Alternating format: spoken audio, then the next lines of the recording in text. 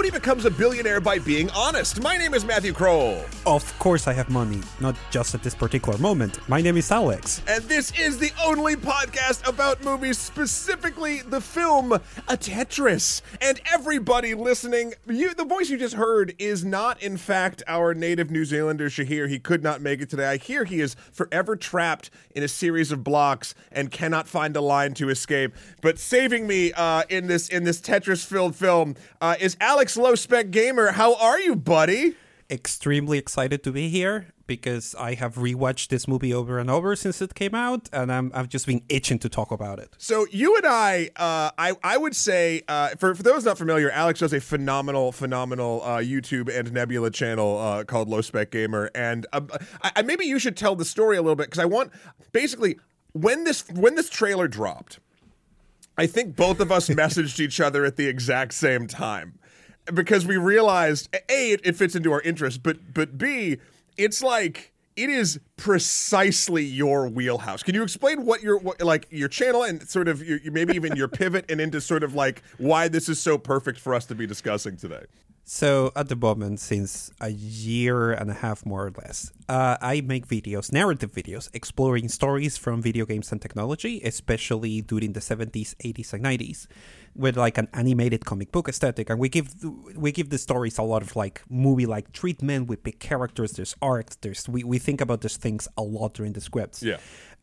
So of course, that I just described basically what this movie is Yes. in certain ways. So when the trailer popped out in YouTube, it was you, it was like all my colleagues, it was all my teammates in the everyone was just throwing messages at me being like, did they make this movie for you? And it's very interesting because like watching the movie, I'm like surprised. It's such a niche thing that I'm surprised it exists, because it seems to have been made specifically to appeal to me and no one else. And that is the thing that shocks me.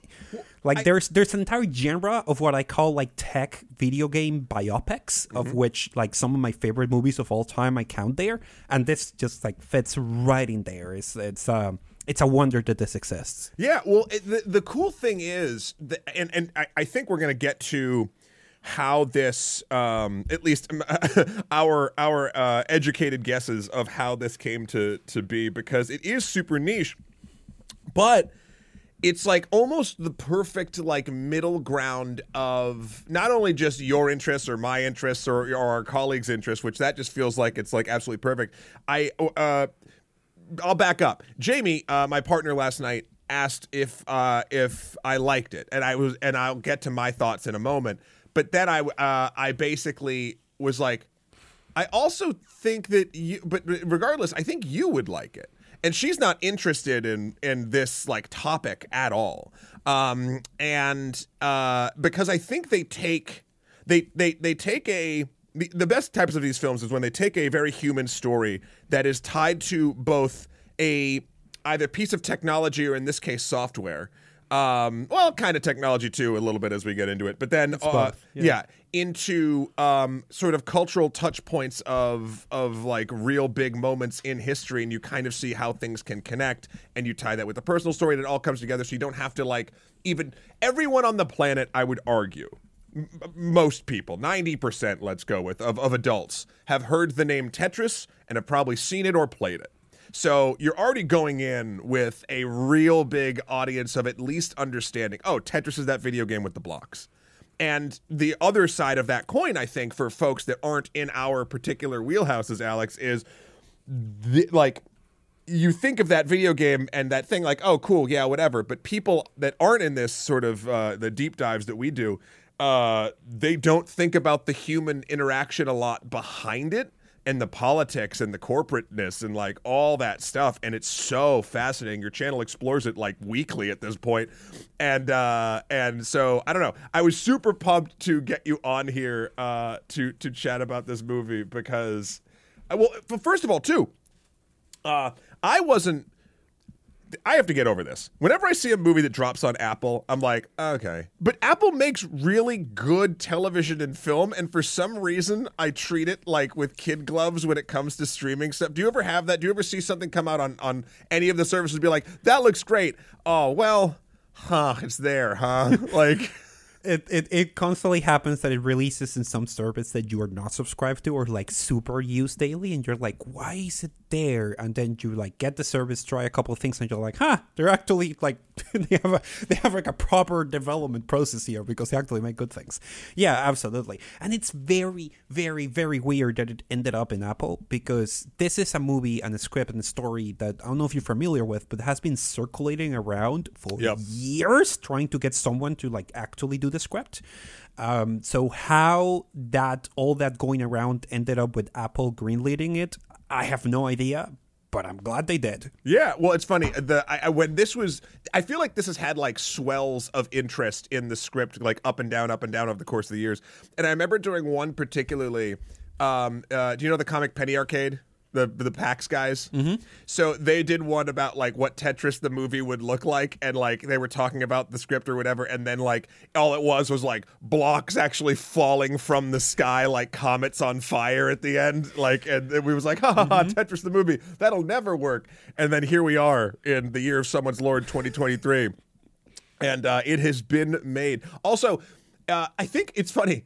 I'm more excited about the streaming movies on Apple at this point. Like, also, this is a completely different genre, but that Chris Evans, Ana de Armas film, Ghosted. Have you seen the trailer for that? I haven't seen it. It seems super just fun and like a good action movie, and I was like, where is this coming from? And again, my gut is, but like it's probably gonna be pretty good. I don't know. We'll see. I saw this movie yesterday. And I want you to know, Alex, my headspace, not going into it, but my cinematic day. Okay. I started with Tetris, and I ended with John Wick 4. And I feel like... Okay. I feel like I've seen the breadth of human emotion. No, I feel like I've seen the breadth of tension, let's say, across cinema, at least in this particular time. But I was happy to start my day with this. We normally read the IMDb description of what the film is before we dive in. Okay. So IMDb says the film Tetris is as follows. The story of how one of the world's most popular video games found its way to players around the globe. Businessman Hank Rogers and Tetris inventor Alexei Paginov join forces in the USSR, risking it all to bring Tetris to the masses. That is a very good short summary of it. Yeah. Now, I would posit that of everyone I know, both personally and on the internet, you are probably my go-to person for knowledge of this particular type that this film is based on. How much of this story did you know before you went in? Because I'd only heard like whispers. I knew like 5 to 10% of this story.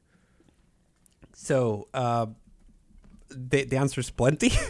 And this is a topic that I had considered for a video a long time, because it slits very nicely in between the story of the Game Boy and before the Game Boy Pocket. It's like it's something that has been bouncing in my head since I made the original Game Boy video, but I had been actively avoiding it because after researching there were like several problems. One is that it has been covered by a lot of places, and I'm like, okay, most places have done it from like a documentary perspective. Maybe something narrative will be more interesting, which is like probably what this movie also goes to cover. But the second, and this was sort of my headspace going into the movie, is that it's a story that is very complex to tell for a general audience. And this is a process that I go through with every video, that there's a threshold when there's too many characters, when the chain of events of how A led to B is too complex for like a cinema watching audience or a YouTube watching audience to accurately track. There's too many names, too many characters, like there's too much background that needs to be done. Like the story had issues, it had challenges. The story had challenges in order to be adapted to video form that at the moment I didn't have the time to sit down and like figure out how to solve. So going into the movie, I was very interested in seeing how they solved those challenges that I had identified. And a lot of my notes are that, like things that were happening in the movie that I'm like, I know exactly what they're trying to solve when doing this or that change. So that was very, very interesting. But I was familiar with the story going in. Okay. Yeah, no, so it's funny, when you bring up the not even technical, the narrative challenges of telling a story like this, which is basically the story of like I don't know, 10 to 15 people across, like 19 different contracts being fought across government regulations from the U.S., the USSR, and Japan, kind of. And then also, how do you have an audience parse all that information and still make it enjoyable? And actually, in this particular film, I thought the choice that they made, and I'd be curious to see if you thought this was the same or if there was another thing that maybe I didn't catch.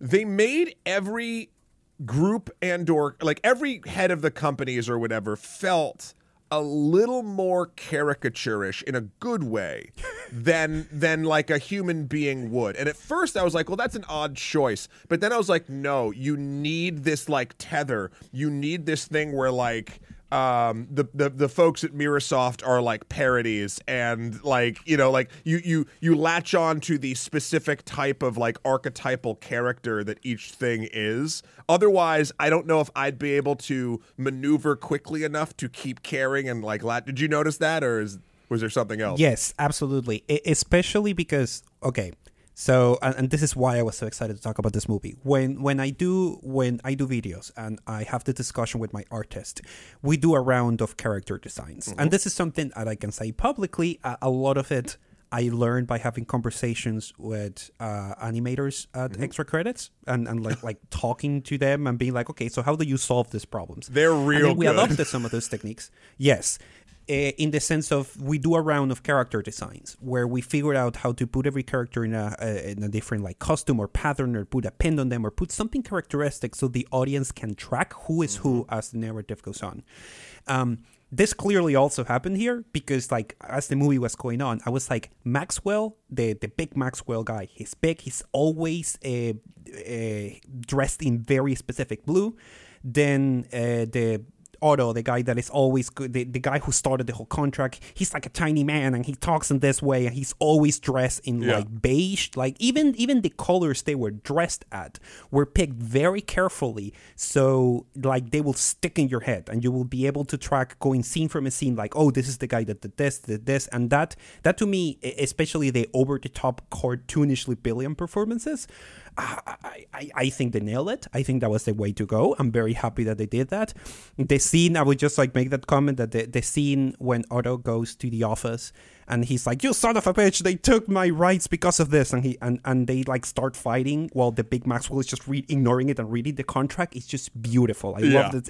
It like encapsulates the caricaturesque aspect of each one of these villains in such a way that in order for that story to work, that was the only way to go. Even like the fictitious bad guy, like the KGB agent guy, sure, he was such a typical like Bond like villain. I don't think they could have played it any other way in order for this movie to be parsable.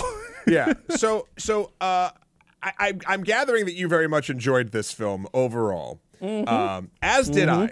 I thought I wasn't expecting to latch on to this story as much as I did. Like the topic interested me, but again, going in, I was like, this feels like it's a lot of contractual, basically back and forth, and then possibly the USSR gonna just USSR all over it.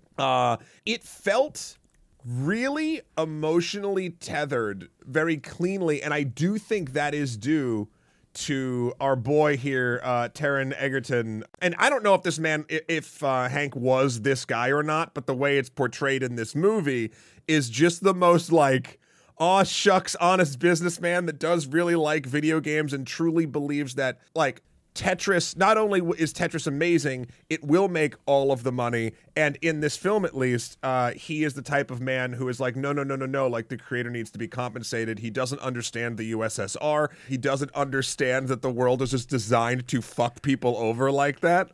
And I'm always a sucker for when those stories are told and the actor playing the main character like makes me believe that person exists, because I don't know a lot of those people in my life. And and that's not even necessarily a bad thing, because sometimes ignorance in this particular way, if things don't work out the way that they do in this film, or like the opposition, be they good or evil, is too smart for that like aw shucksy type person, like a lot of times I feel like those people get swallowed up. And this is one of those stories that it doesn't happen that way. I know we're only a little bit in, but spoiler alert for the history of Tetris.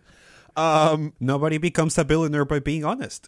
Which is kind of so. This is the thing I really wanted to ask you, because I knew you'd be very knowledgeable about this. As far as and I'm not talking about the micro beats and like even the added KGB agent, which who the hell knows, yada yada yada. But like overall, is this the accepted story? Did they play up the niceties and the maliciousness of parties? Like what? Like how air quotes accurate would you say this telling is? It's cartoonied and exaggerated in places for the sake of drama. They are big holes in the story that we know, that they wrote an entire thing in those holes, which I think was the right thing to do. Sure. Like they cover the parts that are not publicly known with drama, with spy drama, which I think smart was the right thing to do, especially because the context around it suggested. But otherwise, yes. I mean, I think the real life Hank call it emotionally accurate, and I think that is a very good way of putting it. Because like everything that I have seen from the story, let me put an example. Sure. They put him in a more desperate position for us to relate harder to the fact that he has no choice. So question on that specific thing. Sorry to interrupt. Go. Did he put up his house over this thing and then lie to his wife about it? Do we know if that's true? We don't know if that's true. Okay. But what we know is that he goes like, oh, I have to get this credit because I made this game Go version of the game that didn't succeed, and now I have like to risk it everything. By that point in the story, he had made Go, not for the PC, but for the Famicom, and it had been a huge success. And he was already a decently established publisher in Japan. So he wasn't like this crappy, we're going to get the Nintendo license. They were already a Nintendo licensee at that point. Yo! So he wasn't like this complete, like, I understand why they did the change, because it's for an audience. It's to be like, oh, why is he going like toe to toe with the fucking KGB for this? It's like, well, because he has everything on the line. That like that's the way you emotionally connect with it.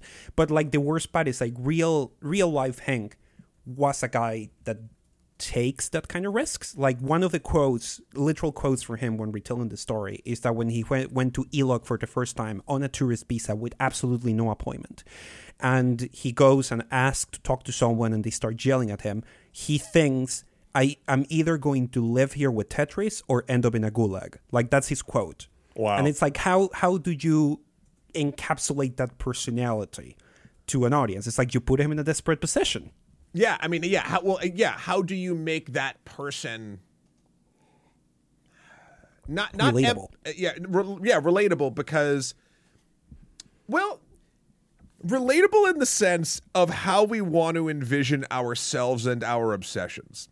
Like I think being in a good position, like in real life, Hank, right? Being in a good position, being like an established publisher, and then still going so hard is still relatable, because I found elements in my life where like I'm doing like great in one thing, but like I'm going to keep pushing this thing because this is the thing like that I really want. And that is kind of it's a very human thing, but from a narrative perspective, it's also kind of selfish, and you can't like latch on to an outside perspective as easily, because I think we don't like identifying those particular like quirks in our like human nature of those sort of things. Whereas, man, his game failed and he's got to put up his house and he's going to miss his daughter's recital. Like those things like get you sort of involved in this like in a more narrative drama that can let you like latch on cleaner, and not like you can think about all the good aspects that you can relate to and not sort of any of the weird kind of like interpersonal stuff. So I think it was a very good choice. I have a comment there. Okay, yeah. What would you say, and this is completely related to what you're saying, what would you say the central theme of the movie is? Because I know exactly what it is after watching it like 4 times. This is a strange thing, and I'm glad you brought it up. I don't know if I do know what the central theme is, which is weird because normally with something that I enjoy as hard as I did enjoy this, I do know the central theme. I think I can tell you why I don't know it. And that is basically, it throws a lot of stuff at the wall. It even, okay, first of all, it is very complex and contract driven. Second of all, tons of caricatures. Third, banging soundtrack that like actually distracted me enough to like really want to think about like what songs I was listening to. 4, additional content that like I wasn't expecting this movie, like a pretty decent car chase at the end. So like I think I was distracted overall. What, after watching this movie so many times, did you find the central theme was? Keep your promises. And this is my evidence for this. All through the movie, Hank, people are constantly telling him, stop making promises that you can't keep. When he goes and he tells his wife, like, I'm sorry, I bet the house, I have to do this. She tells him, stop making promises that you can't keep. And then he travels and he tells his daughter, oh, I'm going to be back for your recital. And then he talks to Alexei and he's like, I'm going to make you a millionaire. I'm going to give you what is due. And he takes risks for him and then gets pissed off and tells him, you Americans, you keep making promises that you can't keep. Stop making promises that you can keep. Like, overall, constantly people in the movie are telling him this. And he doesn't keep his promises. He misses the recital. He's almost close to missing the house. And that's not just him. Like, the whole thing is a chain of promises that wasn't kept. Robert Stein, I've been calling him Otto because of a character this freaking actor did. I was going to say something. And I was guy like, that just stuck to me. Yep, you got it. It came back. He's so good. Robert Stein signed a contract for the PC rights to Tetris. And he sort of interpreted that liberally. And he promised everyone he will get the arcade rights. And because of this promise, he started selling the rights left and right.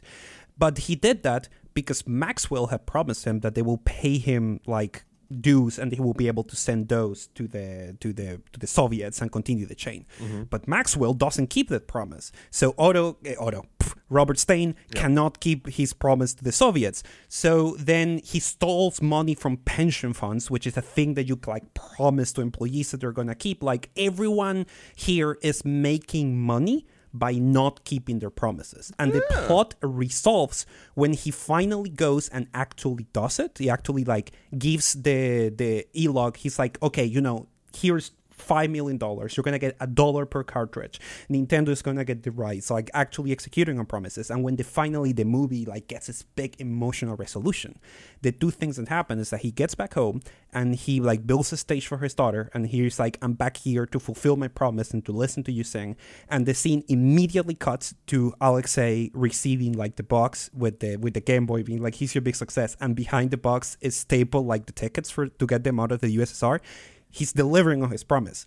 So the whole theme of the thing is like, keep your promises. Everyone was making promises that they could not keep, and the plot gets resolved when he starts delivering on his promises. Keep your promises, and you too can use video games to destroy communism. I mean, that's the quote, everybody. Yeah. Have a good night. I mean, no, I really like that read, and it's funny you saying that now. I'm like, oh yeah, everyone does keep telling him to stop promising shit, but he does. I mean, he you identify him as a sort of a honest businessman in the sense that he keeps like, he's the only one, which in real life he was the only one that went to Alexei and was like, I'm going to get you out. I'm going to make you a millionaire. Like, you're actually going to, grow from this thing you created. And like, he ended up winning because he was the only one that actually was honest. Kept his promises. And here's the interesting thing too. When I say honest businessman, the thing I got from both the way the character Hank is played in this film and just from what you've told me about the story, he seems like a guy that like is never lying maliciously or promising maliciously. He is overly optimistic and possibly misinformed, but he's like, yeah, no, I'm going to do this. Like, he's not making excuses. He, foolishly or not, believes what he is saying. And that's where I think the honesty kind of comes from, right? Like, it's not like the other people or the other characters in this story that are saying one thing and actively meaning to do the other, stealing pension plans, having contracts that don't fully make sense. Like, you know what I mean? No one becomes a billionaire by being honest. That quote in the movie is not an accident. Yeah. That is part of the theme. Yeah, it's very, very interesting. And so the other thing I think this movie does very well. And this, so we've kind of gone over like the history part of it a little bit. The dramatization of making this story, and I gotta give props to both the writer Noah Pink, I believe, wrote this film, and then John S. Baird, who has done back in the day Filth in 2013 and Stan and Ollie in 2018. The way that this story is kind of added to and like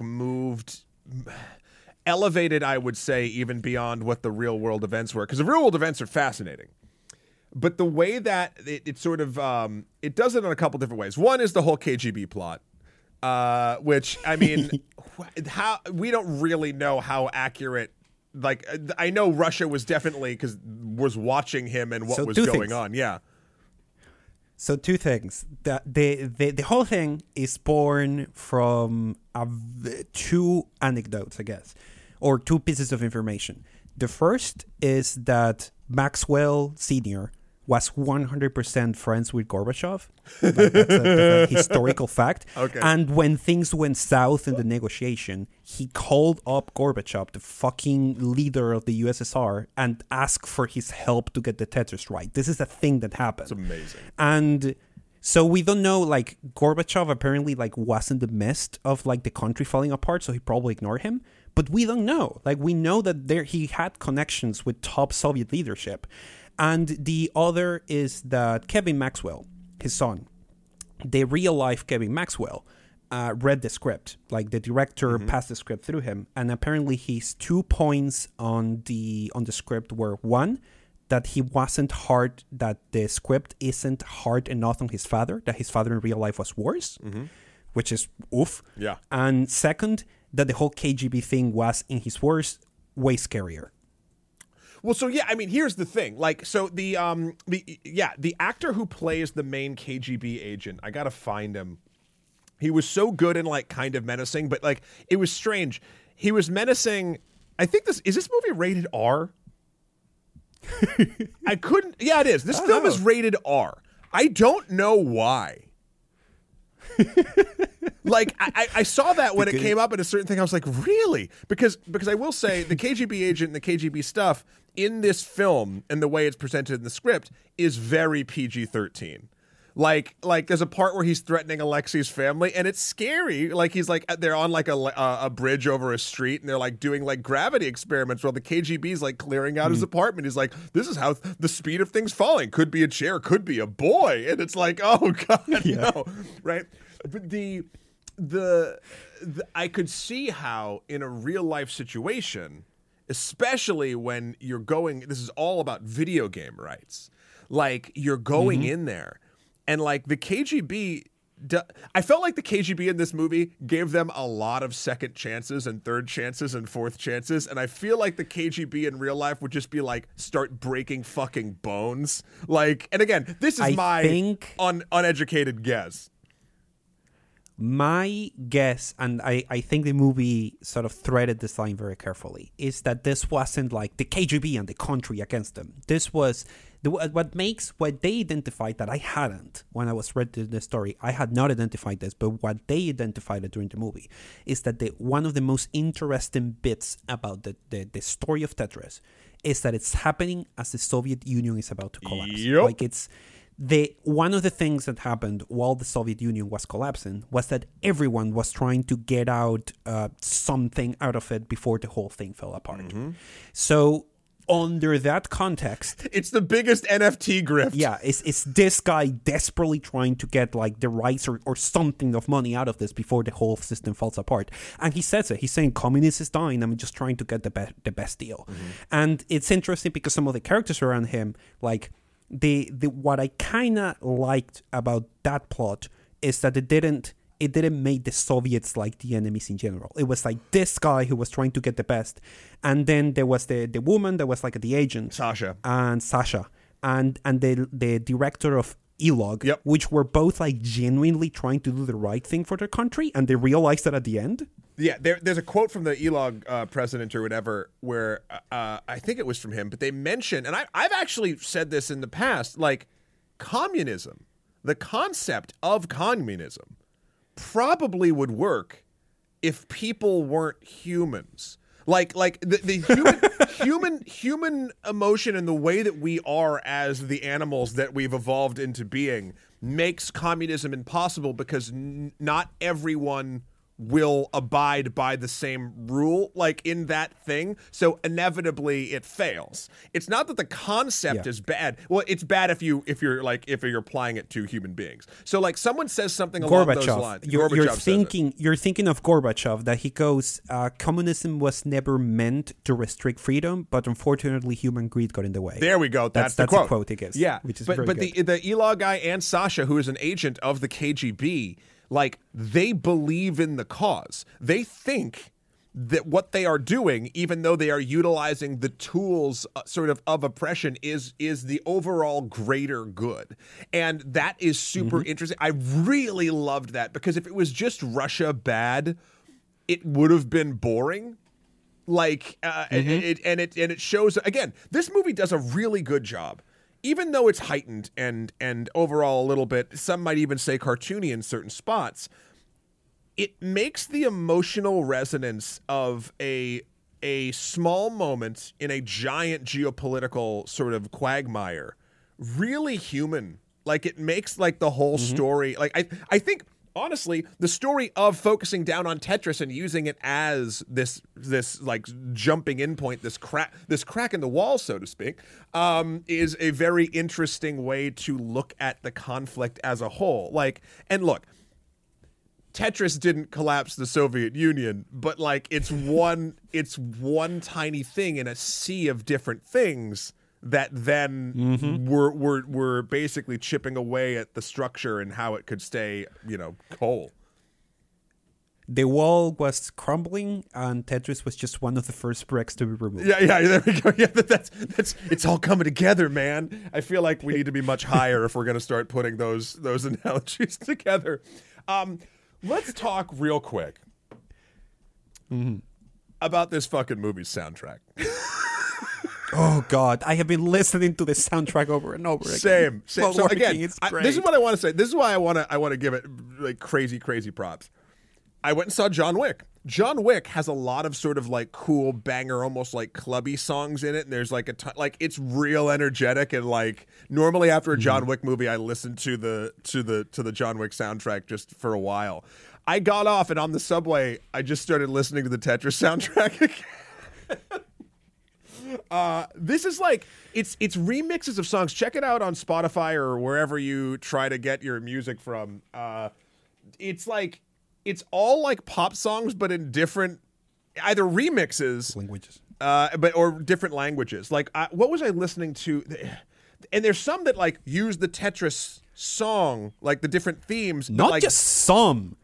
The Tetris, let me look at the name of that, because that's actually like a Soviet song, Korobenki, which is the original Soviet song that inspired the Tetris I think theme, which is the one that we all know on the Game Boy. There's like six remixes of the song in the soundtrack. And they're all like, I didn't know this melody could be so flexible. There's like a hype one, there's like a sadder one, there's like a emotional one at the end when the plot is being resolved. And then there's this one fucking scene where they're running through the airport and the KGB is chasing them, that they start sounding the original, like sing by the Soviet chorus. And I was just like feeling chills, like how is this movie like... they really cared. They were really going for it. I think that was going to sort of lead me into that. This is a film, and maybe in today's day and age, because I would argue Tetris isn't the hottest property right now. It's still ubiquitous, but it's not like kids aren't getting hyped for Tetris. Like, although I did come very close before I had to return my PSVR 2. Fucking controllers weren't working, and I'm still waiting on my replacement PlayStation. I don't know where that is. I was going to check out Tetris Effect in VR because I heard very good things. It's so good. Very good. I want to try it out.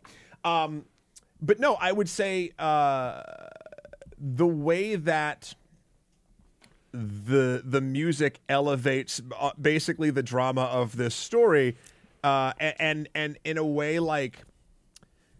Every time a track came on in this thing, I got that small dopamine hit of not I understood that reference, but like, oh, I know this tune. And then, but it surprises you. The best possible thing I feel like, I think this is true in any medium, is if you can make your audience both recognize the thing you are doing and be surprised by the thing you are doing in a pleasant way, you have nailed retention. Like, because they're being rewarded in their brain for like feeling smart and remembering a thing, and oh my God, this is something I've never heard, but like it's the same thing. So like, I don't know, this soundtrack, I cannot get over. Also, you know what's weird? I didn't expect, based on, and knowing the story and even seeing the trailer, I didn't expect that the friendship between Alexei and Hank would be like actually as moving as it was. I don't know if it was in real life, but like it seems like, especially at the after the end credits, it feels like they just like became like bros, which is kind of nice. One of the things that I was interested in seeing is how they were going to display that, because in real life, sort of the friendship between these two men was the element that catalyzed the entire thing moving forward. And like to this day, they both like run the Tetris company, and they're all like this was a central relationship with the plot. So I was like, okay, you know, the actors are going to have some real chemistry for this to work. And I like how close the guy that plays Alexei is, like at the start, and it's all of this. And there's this one moment I was watching the movie, like I am the kind of nerd that I went and watched the one time that they showed it in a cinema with like 6 other people who were really into it. It was great. That's great. I have questions about that afterward. Okay. And there's this moment when Hank has this energy of like a real fan, that he gets shown like the original version of Tetris, and they start playing for it, and he goes like, oh, what if you do this or this tweak, and they like change something, and they like coding together, and they start laughing, and my girlfriend just like leaned to me and said something like, they're bros for life. I have seen you do this with people. Like, they're connected forever. They just became bros. That scene was super fun. I don't know. Is that true? Did they work like on the multiple line thing, or is that just something that they just came up with on this? Unclear. I'm still researching it, because it's like, this has got to be made up. This is like a scene just to like sell their friendship. Yeah. But apparently Hank's Famicom version of Tetris was the first one to have multi-line clearing. It's a thing that apparently someone in his team came up with. So they sort of work that into the plot into like a fun way. I honestly, I think it's a cool story either way. Either they had this bro down moment and that's real, or for this script, they took a moment in history, that Famicom cartridge being the first one, and retrofitted it to be that, and that just seems like a nice sort of thing. Going to the theater to see, let's talk about going to the theater to see, especially streaming movies, because I don't think there's anything a filmmaker that is going to send their film to streaming would flatter them more than like, oh, you have this at home, but you're gonna go to this spot to go see it. I didn't see on initial viewing, I didn't even see anything in New York. I didn't see any like actual screening, and I'm sure it existed somewhere. People can email us in onlymoviepodcast@gmail.com and tell me I'm wrong. But how was the movie going experience where you were? Like, did you said there was like 6 people in the theater? Like, was it just not full at all? Yeah, so there was like one show in the whole city. And, okay, so important disclaimer here. I'm the kind of weird guy that doesn't quite enjoy going to the movies. Like, if I have an option, I usually watch it in person. Sure. Because I can pause, I can go to the bathroom, I can get snacks. I don't have to deal with this guy talking to someone else 2 lines from me, someone who didn't turn their phone off. Like, I'm not like a super big fan of the cinema experience. However, for this movie, when I saw there was like one chance, I'm like, okay, this is actually a movie that I was really looking forward to. I will, and I checked, and there was like the room was completely empty, and I'm like, okay, if I'm gonna get a chance to like watch it on the big screen by my own, I'm just going to go and get it. What actually happened is that there was like 6 people in there, but clearly, since this is such a freaking niche movie, one thing that irritates the heck out of me in watching movies in the UK, I don't know if this is like a northern UK thing, but people don't react to movies here. Like something funny will be happening and I will be laughing and my girlfriend will be laughing. We'll be the only people in the room laughing and people will be staring at us. It's very weird. But like on this movie, like surprised me is that people were reacting. People were laughing. People were cheering. Like the six of us that were in the room were clearly like very much into this. Like we bought the ticket because we wanted to see this day now. And so that was like the best crowd to watch that. That's lovely. I went to, and listeners of the show will know the episode last week. We did Dungeons and Dragons Honor Among Thieves, and I went with my D&D party, and we were like ready to get rowdy. It was like this fan event. I use that air quotes very lightly, and like it was like maybe like a quarter full, and like no one was laughing or whatever. And we're like, this is fun. Like why is everyone not having fun? Well, I could answer why a couple different reasons, but that's a different episode. That's my favorite kind of movie-going experience, when there's a communal, emotional through point, either laughter or terror or sadness, or happiness, catharsis. That's literally the chance of that happening in this day and age, in my opinion, is one of the only reasons to go to the cinema, is the actual human connection you can get with other audience members. Granted, the way it is monetized and understaffed and homogenous across many places poisons that and makes it harder to get. I've talked about it at great length on this show. But that's what myself and a ton of other people like are looking for and want when they go to the movies. And now it's just become a real, it almost feels like a mythical quest at certain points to try to like actually pull off. But it's nice that like, especially for this film, you were able to kind of get that with you were amongst your brethren. You were all in, all for this Tetris movie.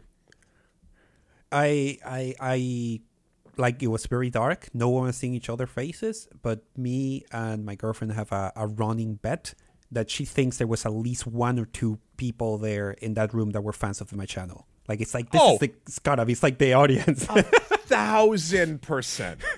If you're going to the movies to go watch the Apple Tetris movie, they've watched all your shit. Like, there's no question. There's no question. I would say, like, seeing what parts of the movie the audience reacted to and were tense and where people were, like, silent, all, like, paying attention, it was a very good way of measuring that they actually got their engagement right. Yeah. And it was seeing, I keep mentioning my girlfriend, but because she's like, she's clearly not the demographic for this kind of movie, because she's not usually into this kind of story. So observing her and observing how she reacts was a very good way of me noticing, okay, what does this movie do well for like a general audience? And like, when there's the whole race between all the three parties to be the first one to sign the contract and all the negotiations, and she was at the border of her seat, she was just like pressing the sides of the seat so hard. It's like, it works. It's making you're invested. You're invested in what's happening. And the performances sell it to you. I will add, because I wanted to add this early in the podcast, I completely missed my favorite scene, which it's there's some elements of that scene that I don't like, but overall, emotionally, one of my favorite scenes is when he goes to Seattle to Nintendo of America and gets shown the Game Boy for the first time. Yeah. And when they go like here and they remove like the cover and he just stares at the Game Boy, we just see his face and he looks at the Game Boy. I remember my girlfriend said something like, find yourself someone that looks at you like Hank is looking at that Game Boy, because like, wow, that face. It's like the most beautiful thing he had ever seen in his life. I mean, for those people, and I mean, honestly, for me as a child, like the Game Boy itself was magic. Like the fact, like I think in today's day and age, even people, myself included, that were alive back then and now obviously we have supercomputers in our pockets that have like 12-hour battery life and like whatever, like, you don't think about how absolutely bonkers it is that thing existed, ran on so little power, could do all the things it did. And like, I guarantee you, it's funny, if I had time, I was going to do this. I was going to dig through my console box of all my old consoles and like have the Game Boy here with me. Like I have one, and I guarantee you, if I had AA batteries, it would turn on. And I can't say that for, 90% of the electronics that I buy. Like it is a phenomenal piece of hardware that felt like at the time it should not be able to exist. And it's weird to think about that now, considering we have magic rectangles. Like it's the phones have sort of poisoned my mind around that. So seeing that piece of technology, especially from a developer standpoint, and a business person's of like, oh, I have something that I could sell with this, because Tetris is the perfect Game Boy game. Like, Game Boy did a lot of good stuff, and the side scrollers are fun and whatever, but there's limitations, and we've all sort of seen it and played it and whatever. Tetris being on one screen and just being this one thing and and doing something so specific so well is perfect. It was the perfect thing to package with it, and I was thinking about this when I was watching the movie, because there's a debate when he goes to Nintendo, they're like, oh, they're going to package it with Mario, and Hank goes like, yeah, if you want to sell this to like, a couple 100,000 kids, yeah, package it with Mario. You want this to be like, everyone wants this thing, package it with Tetris. And I was just thinking of like, how would the landscape of video games, handheld or no, have changed if they marketed it with Mario and not Tetris? I would posit that it would not have been as huge of a success as it was, because no, and to his credit, that quote is real. That was 100% his idea. Like, he told Nintendo was going to package it with Mario, and he was the one. He was friends with Yamauchi. He was like influential inside Nintendo. That made the case to Minoru Arakawa of Nintendo of America. Like that quote, like, if you want to sell it to a couple hundred kids, but you want to sell it to everyone, packaged with Tetris. That's an actual like quote from him. Yeah. It's like on every documentary. And that is very smart from him to make that observation, very prescient, because as you say, it's like obvious from the get-go that it's like the perfect Game Boy game. And also very shows his own vision as a salesman, that he was able to get Nintendo so interested that they would be like, okay, go to the Soviet Union and get us the rights for this, because we are I mean, getting Nintendo to change their mind about which game to package with a console is a big fucking deal. Also, one that they don't own, like one that they like is not an in-house thing. And also, side note, remember when consoles came with games? That was nice. That was a nice time. That was real good. It was a good. God, what was? Because okay, hold on. Let's take a trip down memory lane. So the Game Boy obviously came with Tetris. The NES came with Mario or Mario Duck Hunt if you got the light gun. Super Nintendo didn't come with the game. It came with Super Mario World, if I remember correctly. Okay. It did, because then Link to the Past came out later. So it came with Super Mario World. Genesis came with Sonic, I believe. Sonic 1. Yes, that's how they got it to sell. But then N64 didn't come with Mario 64. And then I think that was kind of the end. Games became too expensive. Yeah. Well, they did an exception when they needed to invoke that feeling of selling it to everybody with the Wii, which came packed with Wii Sports. Wii Sports. You're right. Was that? I guess that was the last one, because Wii U didn't come with anything. Yep. Switch didn't come with anything. PlayStation. Wii U came with Nintendo Land.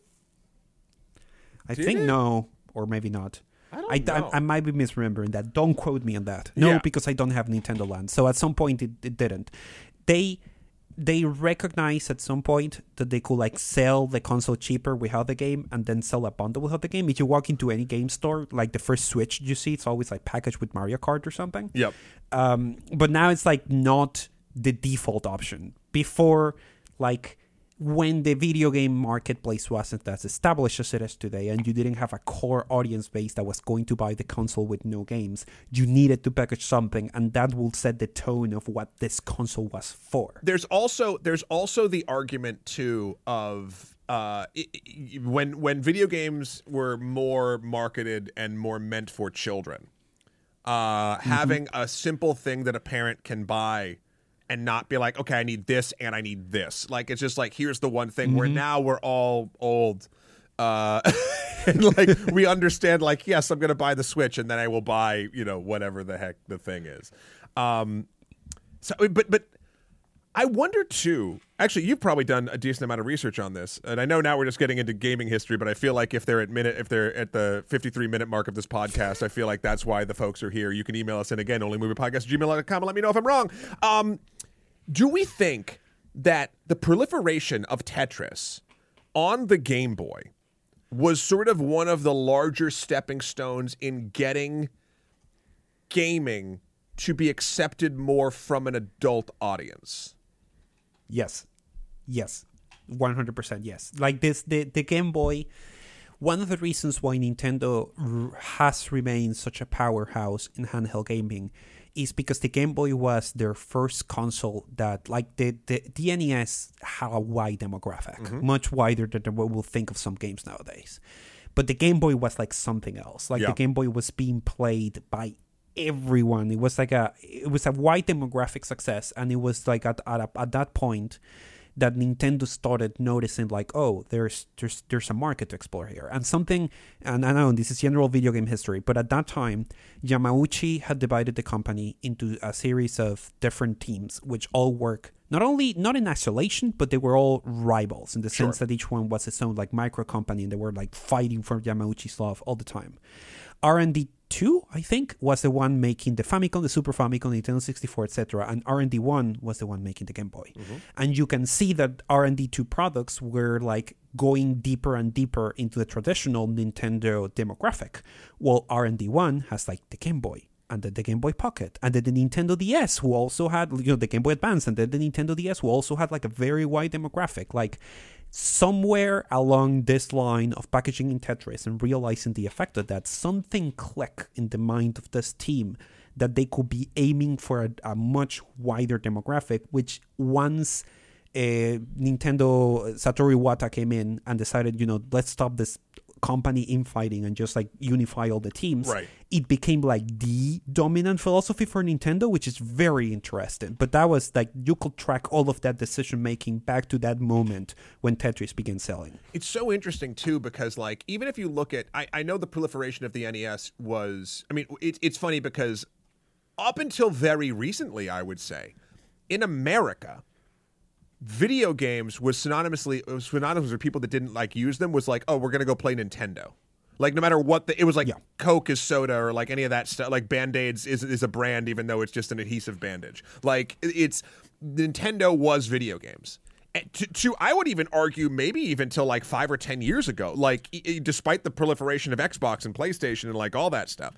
And I think back then, the interesting thing to me is, well, even if you had Nintendo, it's still something that takes, how do I put this, a little bit more effort to engage with than, say, the Game Boy. Because you have to take the Nintendo, there's only one TV in the house, so you only get that. You have to rip apart the back and plug in the things and maybe even do some screw stuff, depending if you're using an RF switch or not. And then like it wasn't as simple as just like plug and play an HDMI and a power cord and you're going. So like, but a Game Boy, any adult with 15 minutes in their office could just be like, I'm going to play a couple rounds of Tetris. And like, it's the ease of it, I think, helped proliferate too, like that it's okay for like adults to like enjoy this stuff. And now, of course, the kids that grew up with everything, they don't give a shit because they're like, yeah, this is our stuff. You can track the fact, and again, this is very much going in the weeds, but I think it's very interesting. You can track how we still think of a console as a more complicated device that you have to set up, that you have to have a TV and a sound system, and to have the proper experience, and you sit down to play, versus the more modern example I can think, the Steam Deck. The Steam Deck is a device that plays full console, complete games, but what is one of the things that has to distinguish a Steam Deck or a Nintendo Switch for a regular console? That it has this button on top where you can play 20 minutes and then you can pause it and you can put it down. Yep. Like, the concept of a handheld is something that you can pick up, play something quickly and put it down. And this all starts like from this decision of Tetris. Like the Game Boy ended up being sort of the genesis of what it means to play something handheld. What's the philosophy behind of it? And if Hank Rogers hadn't had that impulsive moment of selling to Nintendo they shouldn't pack the game with Tetris, that might have never happened. Yeah. So yes, I'm saying that Hank Rogers is responsible for us getting a Steam Deck nowadays. I mean, but I know that it's a long way to get there, but you're not wrong. And I think that I guess we'll have to wrap up pretty soon, but the way that I would position this particular film, if we're going to swing back to it, is if you are it's funny. Sometimes people listen to the show, Alex, and they haven't quite watched the movie yet. I'd say maybe it's 20% of our listeners that we hear from. Most people have. But I will say for those remaining 20%, if you've ever, I'll even say this, if you've ever played Tetris, you now have the runway in a weird way to go experience a very well-told human story about not only the origins of that game that you might remember, but also kind of the origins of an entire genre of gaming. And told what I love about this movie is that it takes something as deep and as nerdy as we've sort of gone in this conversation, Alex, but it makes it palatable for everyone who might not be that interested in the history, because at the end of the day, it's the story of people. It's the story of people believing in a thing for various reasons. Some people believed in it because they thought it was, greed-based. Other people, it was a mix. Some people it was altruistic. It doesn't really matter. The point is, human beings are behind every piece of technology and wonderment and pain and suffering and happiness and joy that we experience. And I think oftentimes in the commercialization of media and entertainment, we do forget that. And it's really lovely to see something as ubiquitous that just feels like it's always existed. Tetris was just always here. Well, no, it fucking wasn't.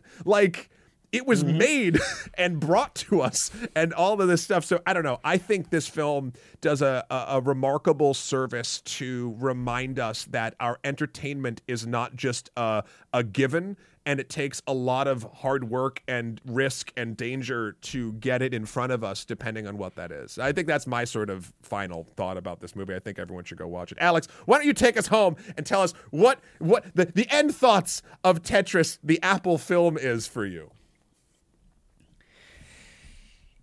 If you had told me that I will be at the edge of my seat watching a car chasing scene where a car driven by Alexei Pajitnov with on the back the vice president and president of Nintendo of America holding for dear life while they're being chased by the fucking KGB, I will have called you a liar.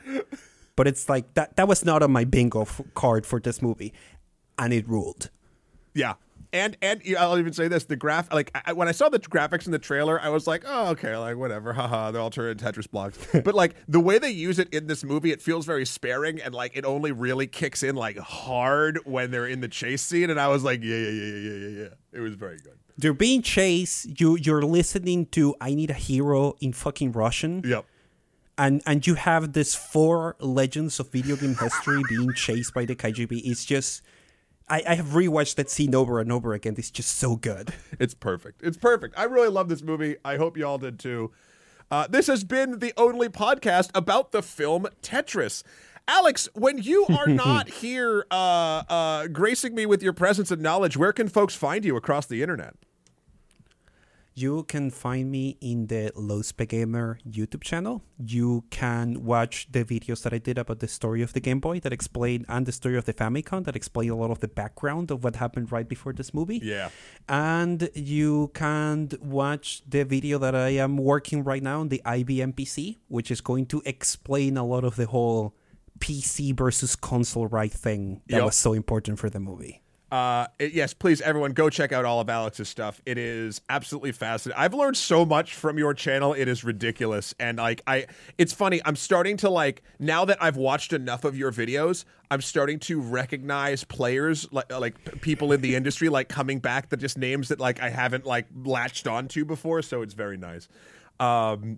Yeah, you can also, everybody, you can find me. Where can you find me? All my places. www.mattthewkroll.com. My life and work. Skeletor, the number 4, PREZ on Instagram, or PSN if you want to play video games with me. And of course, Emperor MSK on Twitter. Also, please check out the good works we are doing over at Extra Credits. Actually, today, I'm not even going to talk about what we're doing specifically, although our Tarkov episode I'm very, very proud of.